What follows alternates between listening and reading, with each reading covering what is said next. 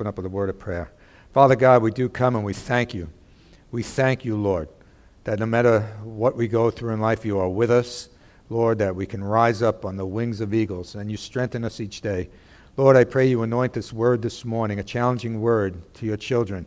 Lord, I just pray, Holy Spirit, lead me and guide me through this and open up our hearts as Sal prayed before, Lord. And we just thank you. We thank you for your presence here. In Jesus' name, amen. So, this morning, we're actually going to continue our discussion in the book of James. And today we're going to be studying verses 4 to 10 in chapter 4 of the book of James. And we're actually going to build on the essence of what we looked at in the beginning of this chapter, verses 1 to 3. And just a quick summary of 1 to 3. And it begins with a challenging question. Now, James is talking to believers. He's talking to church folk, if you will, and he opens up with this question: what causes fights and quarrels among you? What's causing these hedonon, which is the root word of hedonism, if you will. And the way the word is used here, he's saying that these fights and quarrels come. They come because of our self-indulgence, our self-satisfaction, and our self-gratification. And as I said 2 weeks ago, if you look at these three attitudes, right there at the beginning of them is self. Self. The battles within ourselves and with others stem from the residual effects of our sin nature, that we want what we want. We want to get our own desires. And what will happen is, in order to get that, sometimes we will end up quarreling and fighting with others in order to get that. And as I went through these verses, we saw that if adopted, these inordinate desires will captivate our mind. It can lead to jealousy. It can lead to envy towards those who possess the thing we want or stand in the way of getting what we want. It comes against those who possess or stand in the way. And human nature being what it is, which is really interesting, once we get it, we're not satisfied with it anyway after a while. It seems that. Buy a new car, and in 2 years, you want a different car. And we see that. How about kids at Christmas? They open up their toys, and 2 weeks later, I'm bored. Really? You just got these things you've been waiting for, and now you're bored 2 weeks later. It's human nature. And I paraphrased a quote from Mr. Spock. I was a Star Trek freak. And he said, after a time, you may find that having is not so pleasing a thing after all as wanting. It's not logical, but it's true. It's called human nature. We get what we want, and we're still not satisfied. We always want a different position, a different possession, if you will. And we saw that the person in the situation being driven by these desires won't even bring it to prayer because they know it's not from the Word of God and it's not in the will of God. So they don't even want to come to prayer with it because they know in their spirit it's not the right thing to ask for. And the sad part is that this inordinate desire becomes so strong and the heart becomes so callous that in time we ask for it anyway. And then we don't receive it. And we get angry at the people who are standing in the way of receiving it. And underlying it is that we're really to satisfy our self-gratifications or self-desires. And underlying that we're showing anger to someone else or quarreling with someone else, we're really quarreling with God. Because He leads and directs our paths. Amen? And Christian, I have down here, this shouldn't be. Whether it's within the church or any relationship we have, because it doesn't display a Christ-like attitude within the body of Christ, or to those out there who don't know Christ, who will look at your behaviors and say, that's who you serve? No, thank you. Amen? And now James will go on in the passage we're going to look at this morning with some strong admonitions and state that this kind of attitude and these types of behaviors are nothing short of spiritual adultery and a rebellious heart against God. He says, if you continue looking to please self and looking to gratify self, it's nothing more than causing spiritual adultery and a callous heart towards God. So with that said, please open up to James chapter 4, and let's begin with verse 4. And it says, you adulterous people, don't you know that friendship with the world is hatred towards God?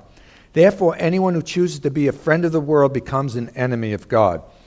Family, if we give in to the residual effects of the sin nature and take a hedonistic approach, are we not behaving like the unregenerate? Are we not behaving just like the world if we take that kind of approach to things? And if we take that approach, James, under the inspiration of the Holy Spirit, calls us adulterous people. Now, I believe we all know what adultery is, right? It's marital unfaithfulness, is it not?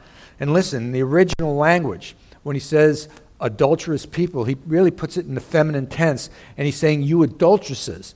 Now, why might he put that in there? Because, church, we are the bride of Christ.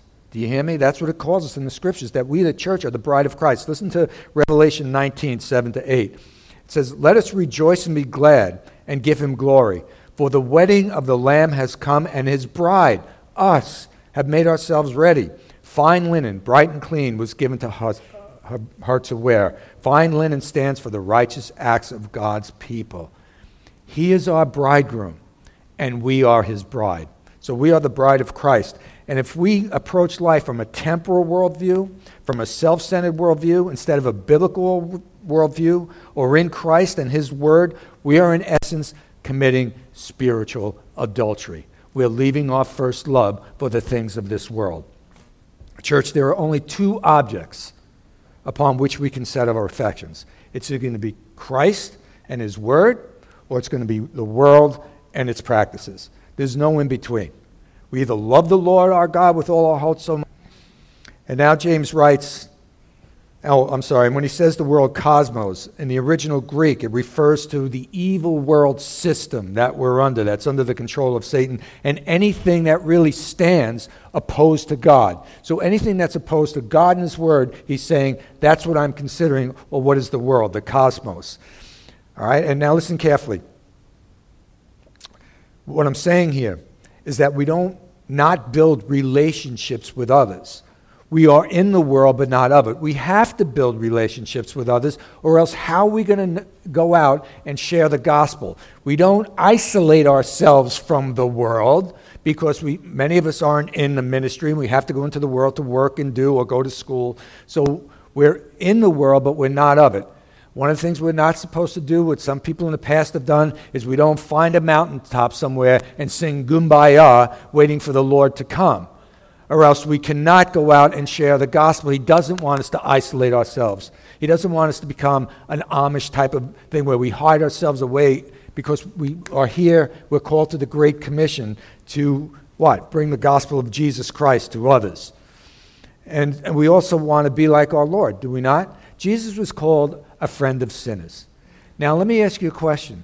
He was in the world, sinless, but he involved himself with others, the ones he came to save, so he could share his ministry with them, and now he's left that for us to do, to go out and share the ministry of the gospel. So we're in the world, but not of it, okay? You got that? So the statement by James doesn't mean not having a caring and friendly relationship with people in the world, but it does mean that we maintain our Christian worldview and a Christian lifestyle in the midst of those we are amongst. We don't compromise to win someone to the Lord. Remember, it's law and grace. So they have to see and hear that maybe the lifestyles of things that they're doing aren't as unto the Lord, but we don't condemn either. We share, we go in, we put the right Christian attitude like Christians in order to draw them into a relationship with Christ. We don't isolate ourselves. Amen? All right, we don't compromise, but we don't accept their practices. And listen, the word friendship is philia, and it means to have an affection for. Therefore, friendship with the world means this: an affection for and an adoption of non-Christ-centered and non-biblical philosophies, values, and lifestyles. And the difference, do you see the difference here? We're in the world, but we're not of it. We don't adopt the world's philosophies, though we're in there amongst the peoples to share Christ and his gospel. Listen to 1 John 2, 15-17. Do not love the world or anything in the world. If anyone loves the world, the love of the Father is not in them. For everything in the world, the lust of the flesh, the lust of the eyes, and the pride of life, comes not from the Father, but from the world. The world and its desires pass away, but whoever does the will of God lives forever. Nothing's changed, church. There are three root causes of sin: the lust of the eyes, the lust of the flesh, and the pride of life. And we don't give in to those things. Instead, through the power of the Holy Spirit, and I'm getting ahead of myself, we live for Christ, we live in Christ, in the world, but not of it. And listen carefully, bride of Christ. Spirit adultery begins with those little flirtations with the world. You hear me? Marital unfaithfulness. And I'm sarcastically saying, you don't walk into work one day and say, hey, would you like to sleep together tonight? And boom, yeah, someone's going to slap you or you're going to get thrown out of your job. And it's the same thing. We don't start off. Usually flirtations or adultery starts with a little flirting. Oh, I'll meet you here. And it builds, and before you know it, they're in adultery. And the same thing happens spiritually. You start with those little flirtations with the world, and the compromise becomes easier and easier and easier, and you find yourself in spiritual adultery. Song of Solomon 2:15 says this, vineyards that are in bloom. It's those little steps when we start to bypass God's command, try to justify or make it right in our minds. And as we start slowly transgressing or digressing from the Word of God, it becomes easier and easier, and we find ourselves in hot soup. Amen? So we have to be careful. We have to be careful not to even make the smallest compromise to the Word of God or our relationship with Him. And look, neutrality, doing nothing, is also spiritual adultery. What I mean, Jesus said this in Matthew 12:30, that a person is either with him or against him. There's no middle ground. Jesus is not only our bridegroom, but he's our Lord. And he wants our allegiance to him and to his word. He's the Lord of our life. Yes, he is our Savior. Amen. We're justified in salvation, but he's the Lord of our life. He wants us to honor him with our whole lives. Read chapters 14 and 15 of the Gospel of John and see how many times, or it alludes to, that Jesus says, if you love me, you'll keep my commands. If you love my Father, you'll do what he says. He's looking out of a love relationship, our bridegroom, that we obey his words, his principles, and commands, and we don't flirt with the things of this world, committing spiritual adultery. To choose, and I have down here, yes, choose to be a friend or to set your affections on the things of this world is to declare by your words or actions, listen, I defy your rightful claim as sovereign Lord over my life. I don't want this man to rule over me because I want to go do thus and such. And in essence, committing spiritual adultery. And you may try to justify. It's only a little digression, a little transgression, but remember, it was a piece of fruit. A bite out of a piece of fruit that got us in the mess we're in today. It wasn't the fruit. It was the attitude to defy God and his word. It's called sin. Amen? And listen carefully. The adoption of the anti-biblical philosophies, values, and behaviors of this world is to take a stand of animosity towards God and act as his enemy. Ooh, Pastor, an enemy? Read what James says. Therefore, anyone who chooses to be a friend of this world becomes an enemy of God. Oh, listen, I love the Lord, but you know what? I don't understand how you pro-lifers stand on that. What if? Oh, I don't know how you love the Lord and you can't accept certain lifestyles. What if they love each other? God's word says in or out. Amen? Sold in or sold out. When we choose to have a friendship with the world, to have an affection for the temporal worldview, and thereby commit spiritual adultery, are we not joining with those who said, crucify him, crucify him. We have no king but Caesar. And you may say, whoa, that's kind of harsh, kind of dramatic. Yeah, but listen, you're either going to make the world and its ways king, small k, or you're going to make the King of Kings your King and Lord and Savior. Amen? And I have down here, sometimes we take sin much too lightly. Remember the cost, and we're going to see it later. Remember the cost. Family, by giving in to the inordinate desires and choosing the ways of the world, aren't we in essence saying, oh, the values aren't that bad.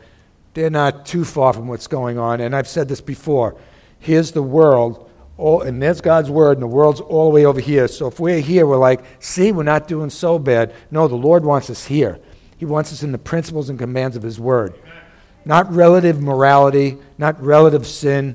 Don't compare yourself with what's going on out there. No, we compare ourselves with the word of God. Amen? And listen, to minimize sinfulness in our world and our own lives is to minimize what is contrary to the nature of God, his word, and it's an affront to his holiness. He wants obedience. And we can look back in the scriptures and say, really? Yes, really. Achan, he took some clothes and a couple of pieces of silver, And what happens? For God to show us, the Israelites are coming out of Egypt, that happens.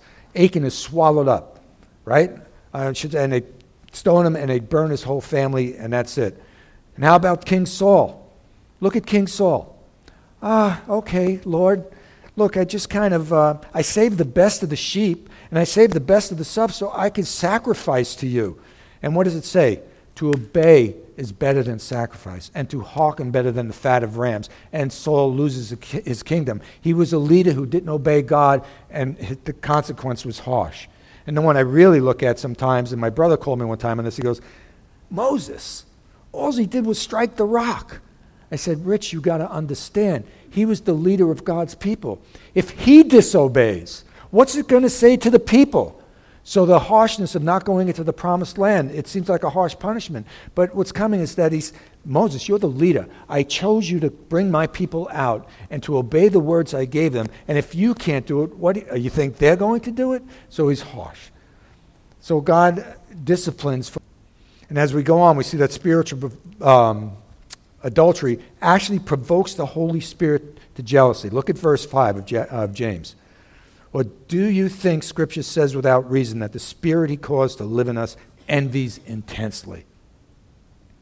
You know what I have down here? If I thought that Teresa was making choices and saw some things happening of her maybe digressing our relationship, our marriage relationship, you don't think I would well up and say, whoa, what's going on? And try to defend my marriage? All righty? Now that I'm saved, I might do it a lot different than I did 35 years ago. I almost got arrested for what I did 35 years ago, but we won't talk about that. But and also one time she comes home, and I see her on that wonderful little instrument called the phone. And I see a message, hey, we're getting together today, and I thought it said Jacques.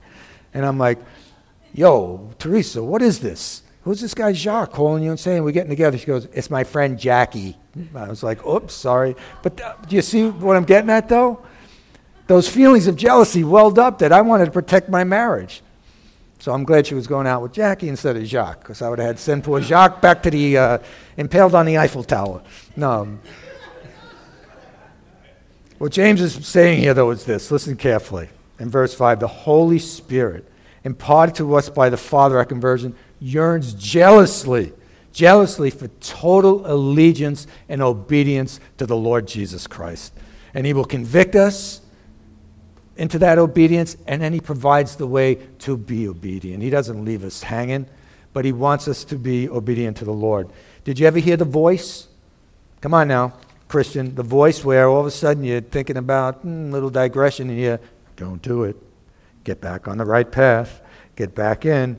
It's the voice of the Holy Spirit convicting us to walk in the way of the Lord. Amen? And let me give you a hint, church. Don't ignore it. When that little voice tells you to walk in the ways of the Lord, don't ignore it. Because sooner or later, read the Word, God can give us over to our sins. And let me tell you, that's the worst thing we can ever have happen to us, when we are given over to our own sins. Because look at the world, look at the consequences of the detriment of sin.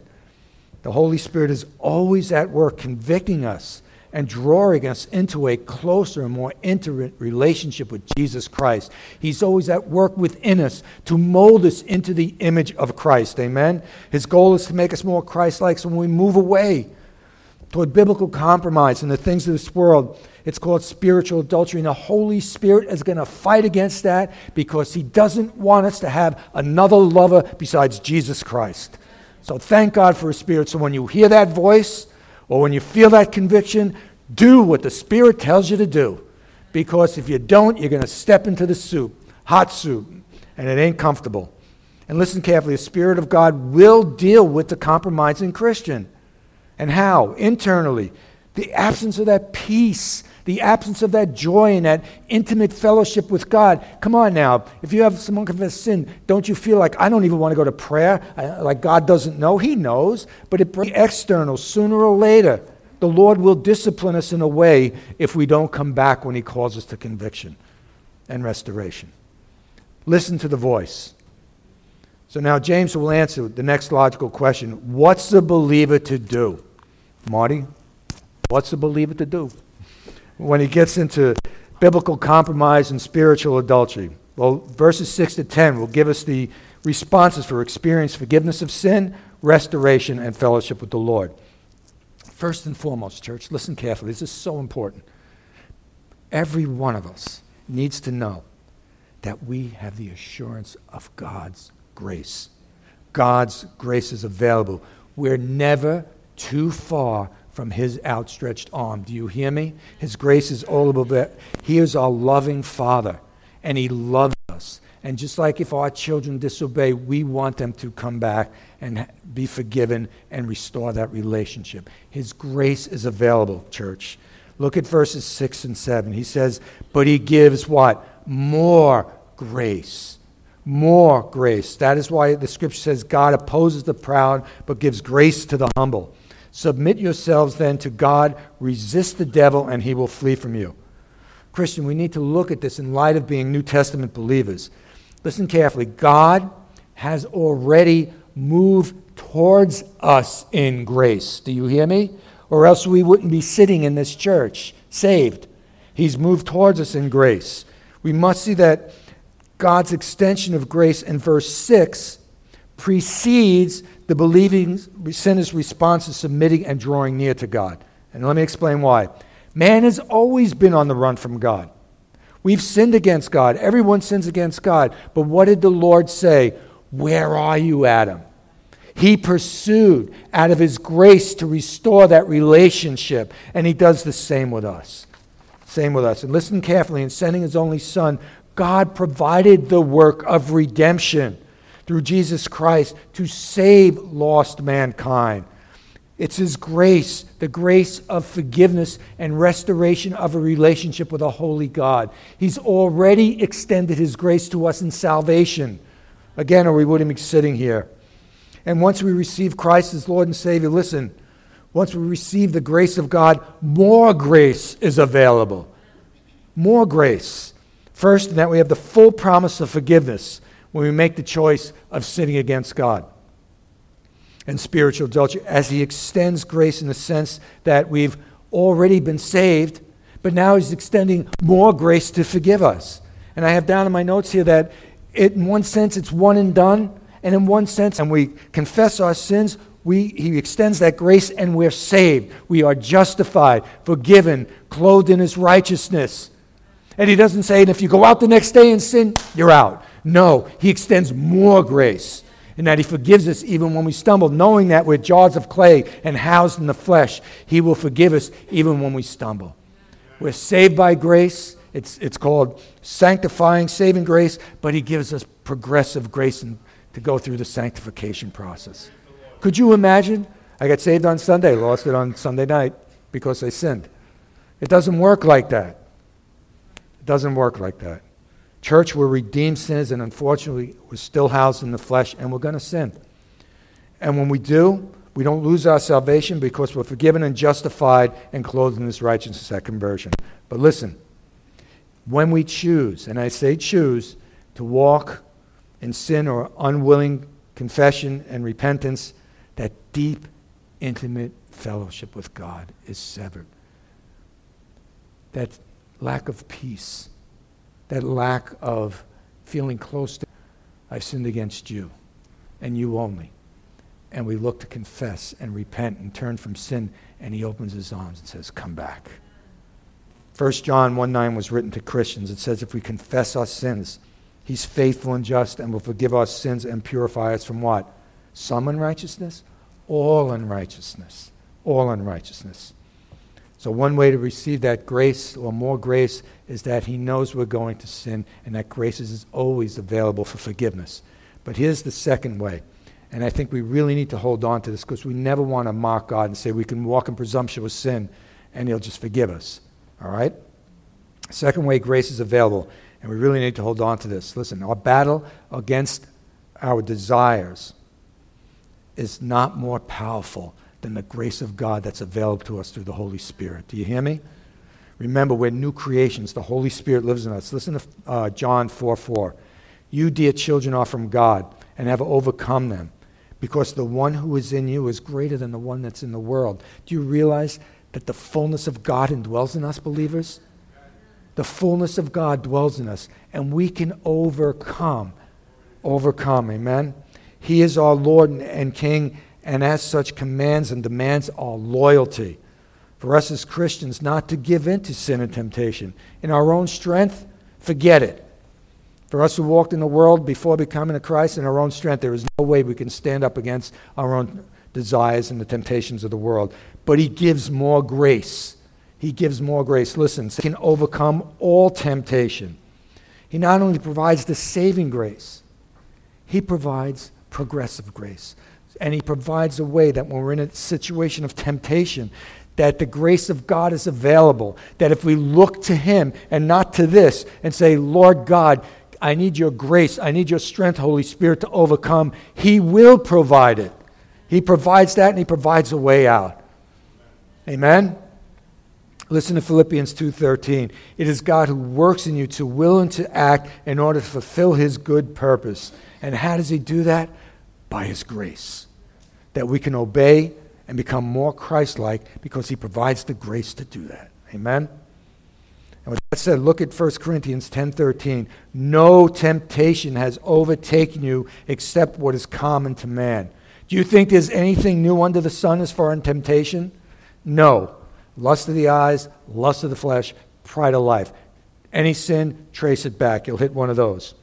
And God is faithful. He will not let you be tempted beyond what you can bear. But when you are tempted, he will provide a way out so you can endure through it. It is called grace. Amen? The grace of God. But here's the catch, Christian. It's not on God. It's on us. It's on us. And listen carefully. In order to humble ourselves, confess that sin, and be willing to repent and turn from that attitude or lifestyle. Amen? We have to stop the preoccupation with self and the preoccupation of the things of that world. And our mindset, our life set, our priorities, our choices should be Jesus Christ and his word. And that, by doing that, that's how you will walk in his grace, and the voice of the Holy Spirit will be so loud within you that you won't block it out through the evils of the world system or your own desires of your flesh. And that is why the scripture says in James, God opposes the proud, but he gives what? Grace to the humble. Grace. Are we too proud to acknowledge our sin? Are we too proud? Are we too proud to accept his grace and humble ourselves and say, Lord, I've sinned against others and I've sinned against you. I need your grace of forgiveness. I need your grace to help me overcome. And now James will go on to give a series of responses by the Christian that will actually exhibit true humility and brokenness of personal sin. Let's read verses 7 to the beginning of verse 8. It says, submit yourselves then to God, resist the devil, and he will flee from you. Come near to God, and he'll come near to you. Church, getting it right with God isn't just lip service. Oh, I confess my sin. It's got to be its purposing to really come to him and say, I want to evacuate the sin from my life. I want to be able to overcome. So when it comes against me, Lord God, I don't give in to my flesh, but I give in to your lordship and overcome. We need to live according to the word and to God, not according to our desires, the philosophies and values of this world system. And as we actively desire to repent and overcome and draw near to God, God's going to draw close to us in his manifest presence and grace. He'll give us the grace. And please notice that submitting to God, listen, submitting to God precedes resisting the devil. The key to victory isn't focusing on the devil. The real key to victory is focusing on our obedience to the word and to Jesus Christ. Let's not give the devil too much credit. He can throw the temptation before your eyes, but guess who has to say, I'll take it? You and I. Amen? Don't spend more time talking about the devil and how he influences than saying what your victory is in the grace of Jesus Christ. We can overcome in Christ. Amen? Let me ask you, has the Lord made his accessible, his full armor available? The helmet of salvation, breastplate of righteousness, belt of truth. He's given us the full armor of God. Has he not indwelt us through the third person of the Holy Spirit? Yes, he has. Or trial that comes our way because of the grace of God. Amen? So let me ask you, how can you and I actively participate and practically resist the temptation of the sin nature, the devil, and the world system? First of all, I call this a Steinidi. My pastor's name was Stein. My last name's Caridi, so Steinidi. You need to know the Word of God. I can hear him from heaven. The Word of God, the Word of God. Exactly. I urge you to know the Word. Renew your mind with the Word of God. Align your lifestyle and choices, behaviors, and attitudes from a biblical perspective. And how do we get that? Through this book. We see God's heart. We see his mind and how he wants us to live. Listen to Romans 12, 1 and 2. You know I had to get Romans in here. Therefore, I urge you, brothers, sisters, in view of God's mercy, to offer your bodies as living sacrifices. When I went through Romans, he's referring to the sacrifices on the altar, that we come and we sacrifice. We give ourselves as living sacrifices to God. That means everything, everything, all our desires, all our plans, everything. This is your proper act of worship. Don't conform to the patterns of this world, but be transformed by the renewing of your mind. Then you will be able to test and approve God's will, his good, pleasing, and perfect will. When we get into this book and we begin to meditate and the Holy Spirit brings that word and says, listen to my voice. Step away from the temptation and do it God's way. But we have to know what the word says, and we have to be sensitive to the Holy Spirit. That means taking time to read the book, right? And listen to it and take it in and be in prayer and talk to God. Amen? When temptation comes, when it came to Jesus, what did he say? It is written, it is written, it is written. He used the word of God, but please listen, he just didn't speak the words. He stood on them. He didn't give in to the temptations. He didn't compromise and say, well, you know what? I'm not going to turn the stones into bread, but I may take the cactus and turn it into gefilte fish. He didn't do something like that. He stuck with the word of God and was faithful. He didn't give in to the temptation. And listen to Psalm 119, 9 to 11. How can a young man, how can a young woman, how can an old man, an old woman keep their way pure? By living according to your word. I will seek you with all my heart. Do not let me stray from your commands. I have hidden your word in my heart. Why? So I won't sin against you. We need to hide the word, bring it in here, understand it, meditate on it, bring it to here, so when the temptations come, we don't act upon them. And the response of the believer who exhibits a submission to the Lord is the devil will flee from you. He don't like the word of God. He don't like the power of the Holy Spirit being exhibited through you as you come against the temptations. Amen? He will flee. He will flee. For greater is the one who is in you than the one in the world. Next, as Christians, please, we must purpose and take definitive action in repenting and replacing those sinful attitudes. My pastor used to call it the Ephesians 4 prospect. Put off, put on. You put off the ungodly attitude, behavior, lifestyle, and you put on the lifestyle of Christ. You put on the behavior of Christ. You put on the behavior that we are taught in the Word of God. Purpose to put off those old behaviors. And then I have down here in verse 8, he goes on and says this, come near to God and he will come near to you. Wash your hands, you sinners, and purify your hearts, you double-minded. And when he says wash your hands, he's talking about those sinful actions. Put those sinful actions away. Replace them with the principles of God. You can have a relation, listen, and I have down here, and be wise. Stay away from the areas or those who are going to entice you into sin. Yes, we build relationships with the world and stuff, but we don't go into the world. There are certain areas that if you've had a problem with alcohol, please don't go into a bar thinking you're going to save those people in there. Because it's going to entice you to be dragged into that lifestyle. Amen? And I have down here, you can have a relationship with people at work. Oh, yeah, John's getting married. We were invited to his wedding. Great, great. Hey, we're going to his bachelor party. Sorry, can't go. Because guess what, guys? We'll be sucked right in to the attitudes, behaviors, words that come with that. And ladies also. I hear the bachelorette parties today aren't much better. So be careful where you go, all right, and who you hang with. Again, you're at work, you build relationships, but you don't go partake of the behavior, the attitude, the lifestyle, thinking, oh, I'm going to win them to Christ by hanging out with them in the bar, or I'm going to win them to Christ by going out to a bachelor party and they're getting gooned and talking all kinds of garbage. No. By the way you act in your workplace, by your witness, you win them to Christ. You befriend them, but you don't become part of the behaviors. Amen? And it says, purify your hearts, you double-minded. And this means a change at the heart level, not just at the surface. The motivations of our hearts have to change. And who should our motivation be? Jesus Christ. To bring him glory and honor and not tarnish his reputation by living by the old ways or giving in to those desires. Amen? We can't be double-minded. We can't love both Jesus and the world. It doesn't work. No man can have two masters. He's either going to love one and hate the other, or hate the other and love one. We can't have two masters. We can't be like this. 1 foot in the world, 1 foot in Christ. It doesn't work like that. God cannot be mocked. Listen to 2 Corinthians 6, 14 to 17. You know what? Turn there. 2 Corinthians 6, 14 to 17. Please turn to that in your Bible. It's good that some people still use a Bible instead of a phone, so then I know when you got there.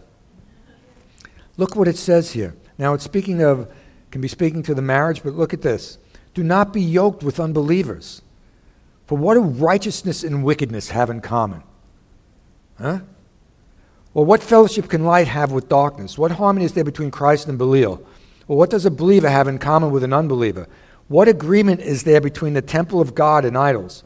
For we are the temple of the living God. As God has said, I will live with them and walk among them. I will be their God, and they will be my people. Therefore come out from them and be separate, says the Lord. Touch no unclean thing, and I will receive you. What he's saying here, yes, we go to work, and we're friends with these, but we can't have a deep, intimate fellowship with those in the world because they're doing things, saying things, choosing things that are contrary to the Word of God.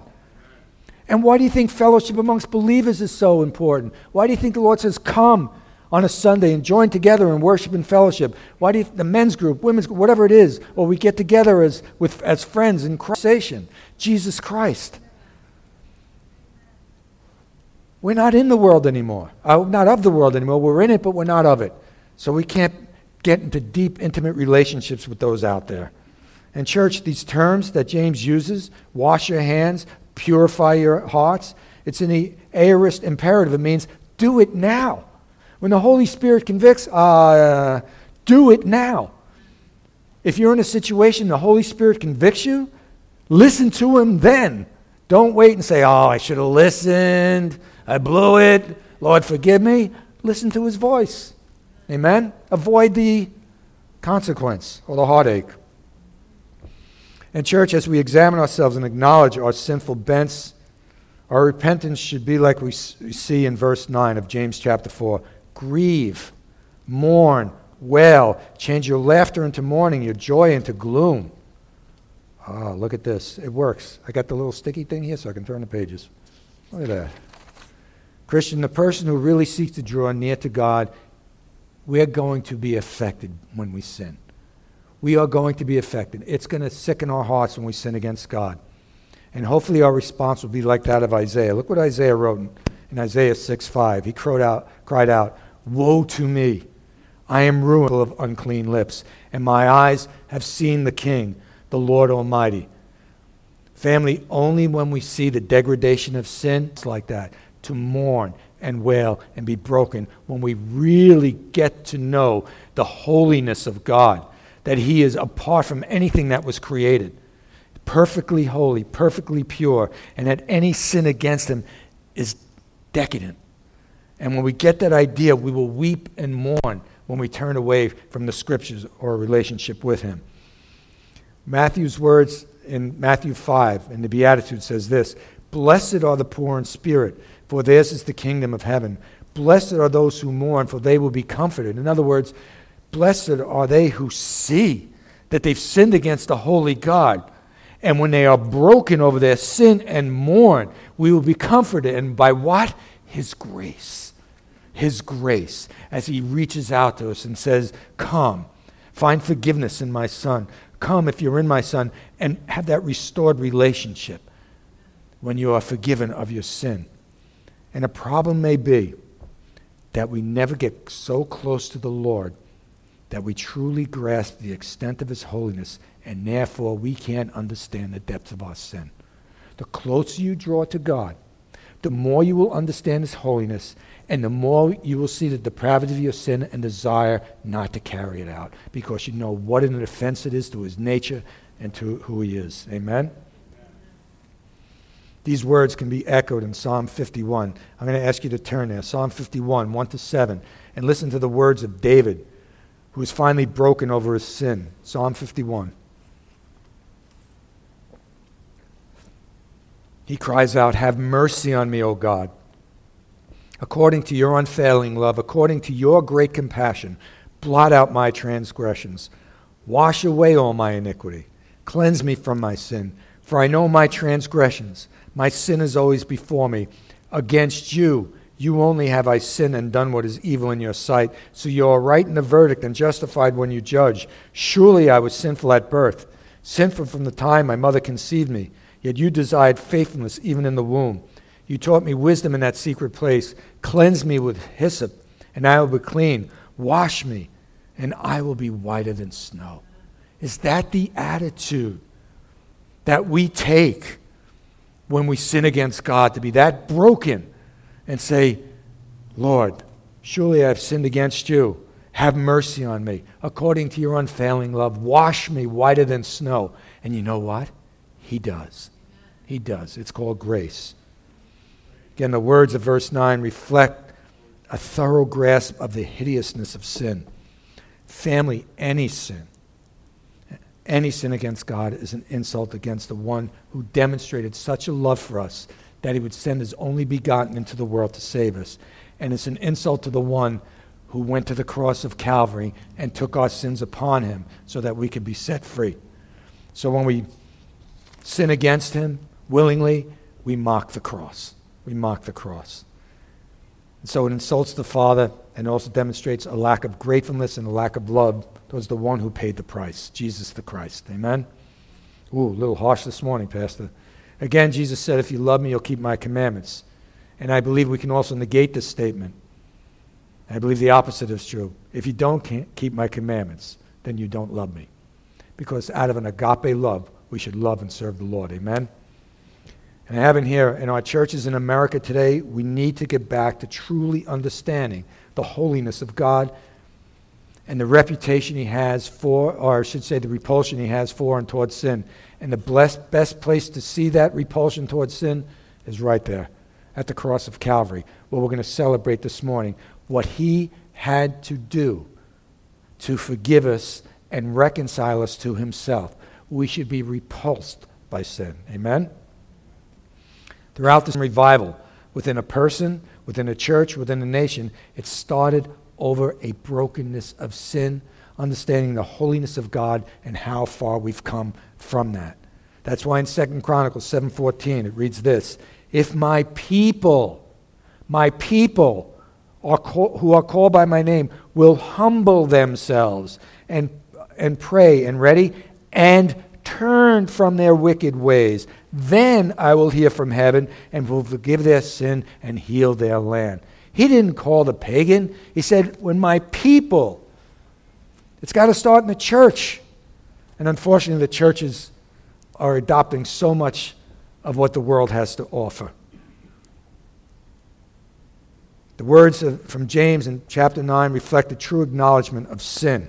A passage like this should challenge each one of us to look at our perspective of God's holiness and the redemptive work of Christ and how we view sin in our lives.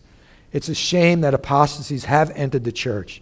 Many of the cultural practices that stand in opposition of God's word have not only been accepted, but are being practiced by so-called professing Christians.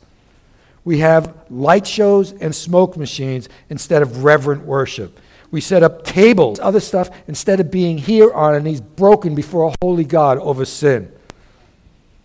Sermons avoid the concepts of sin and hell, but are your best life now and self-help philosophies. And last week, one of the evangelists has one of the largest congregations in Texas, 40,000 strong, was with Lady Gaga at the Apollo Theater promoting the LGBTQ community and assuring them of their salvation. 40,000 strong. It's kind of scary, but that's creeping into the church. And I know pastors who embrace this man and welcome him into their churches. I don't understand. It grieves me because the time is short. And the more I study God's word, that road is narrow. And he wants those who are sold out for him. We can say a lot of words, but what's the heart reflect? What's the lifestyle reflect? Family, we have to ask ourselves, have we become too nonchalant in the acknowledgement and confession of our sins? And notice I said our sins. I'm right there with you. Each one of us must search our own hearts.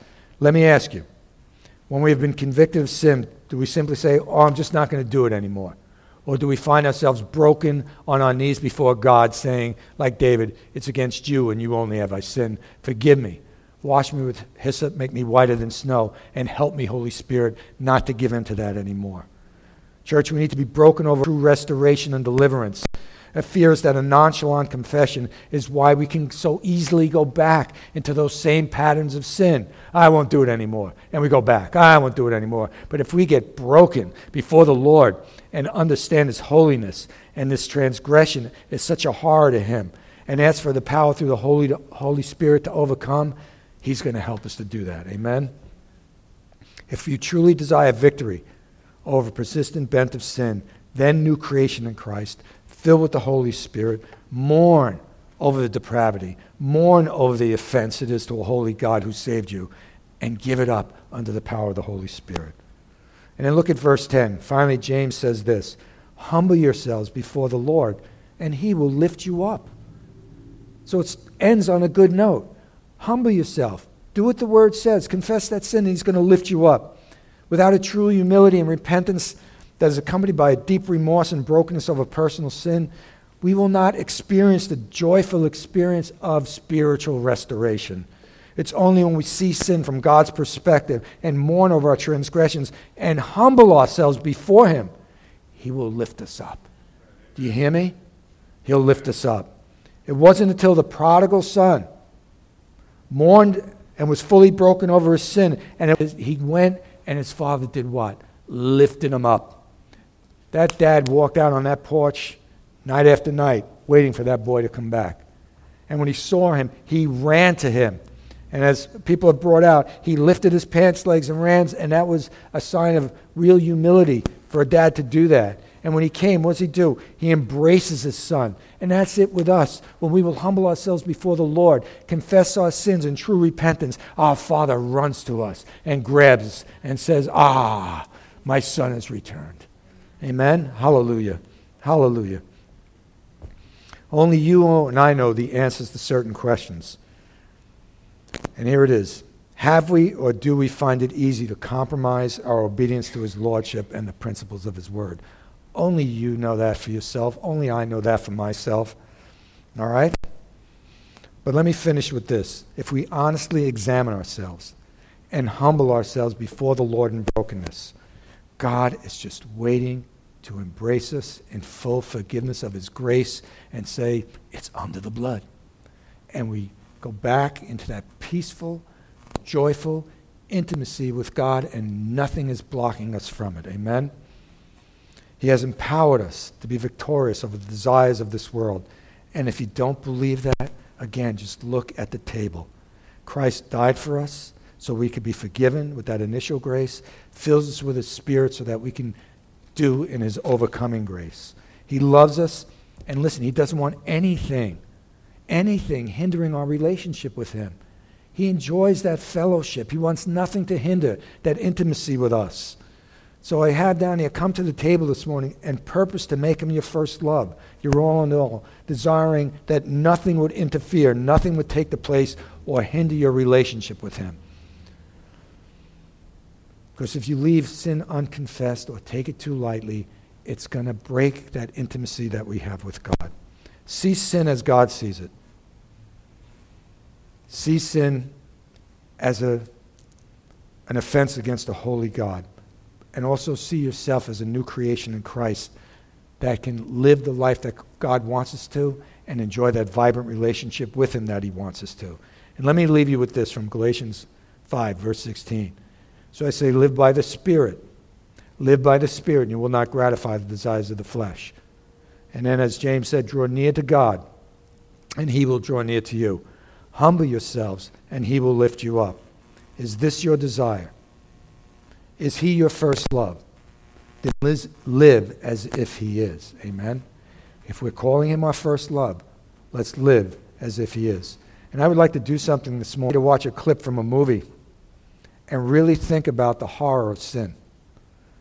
And then when we come, we're going to get the elements, and we're going to take some time, because the Word tells us to examine ourselves, to really look into our hearts and lives and say, is there an area I really need to give over to the Lord? Is there an area I've really been struggling with?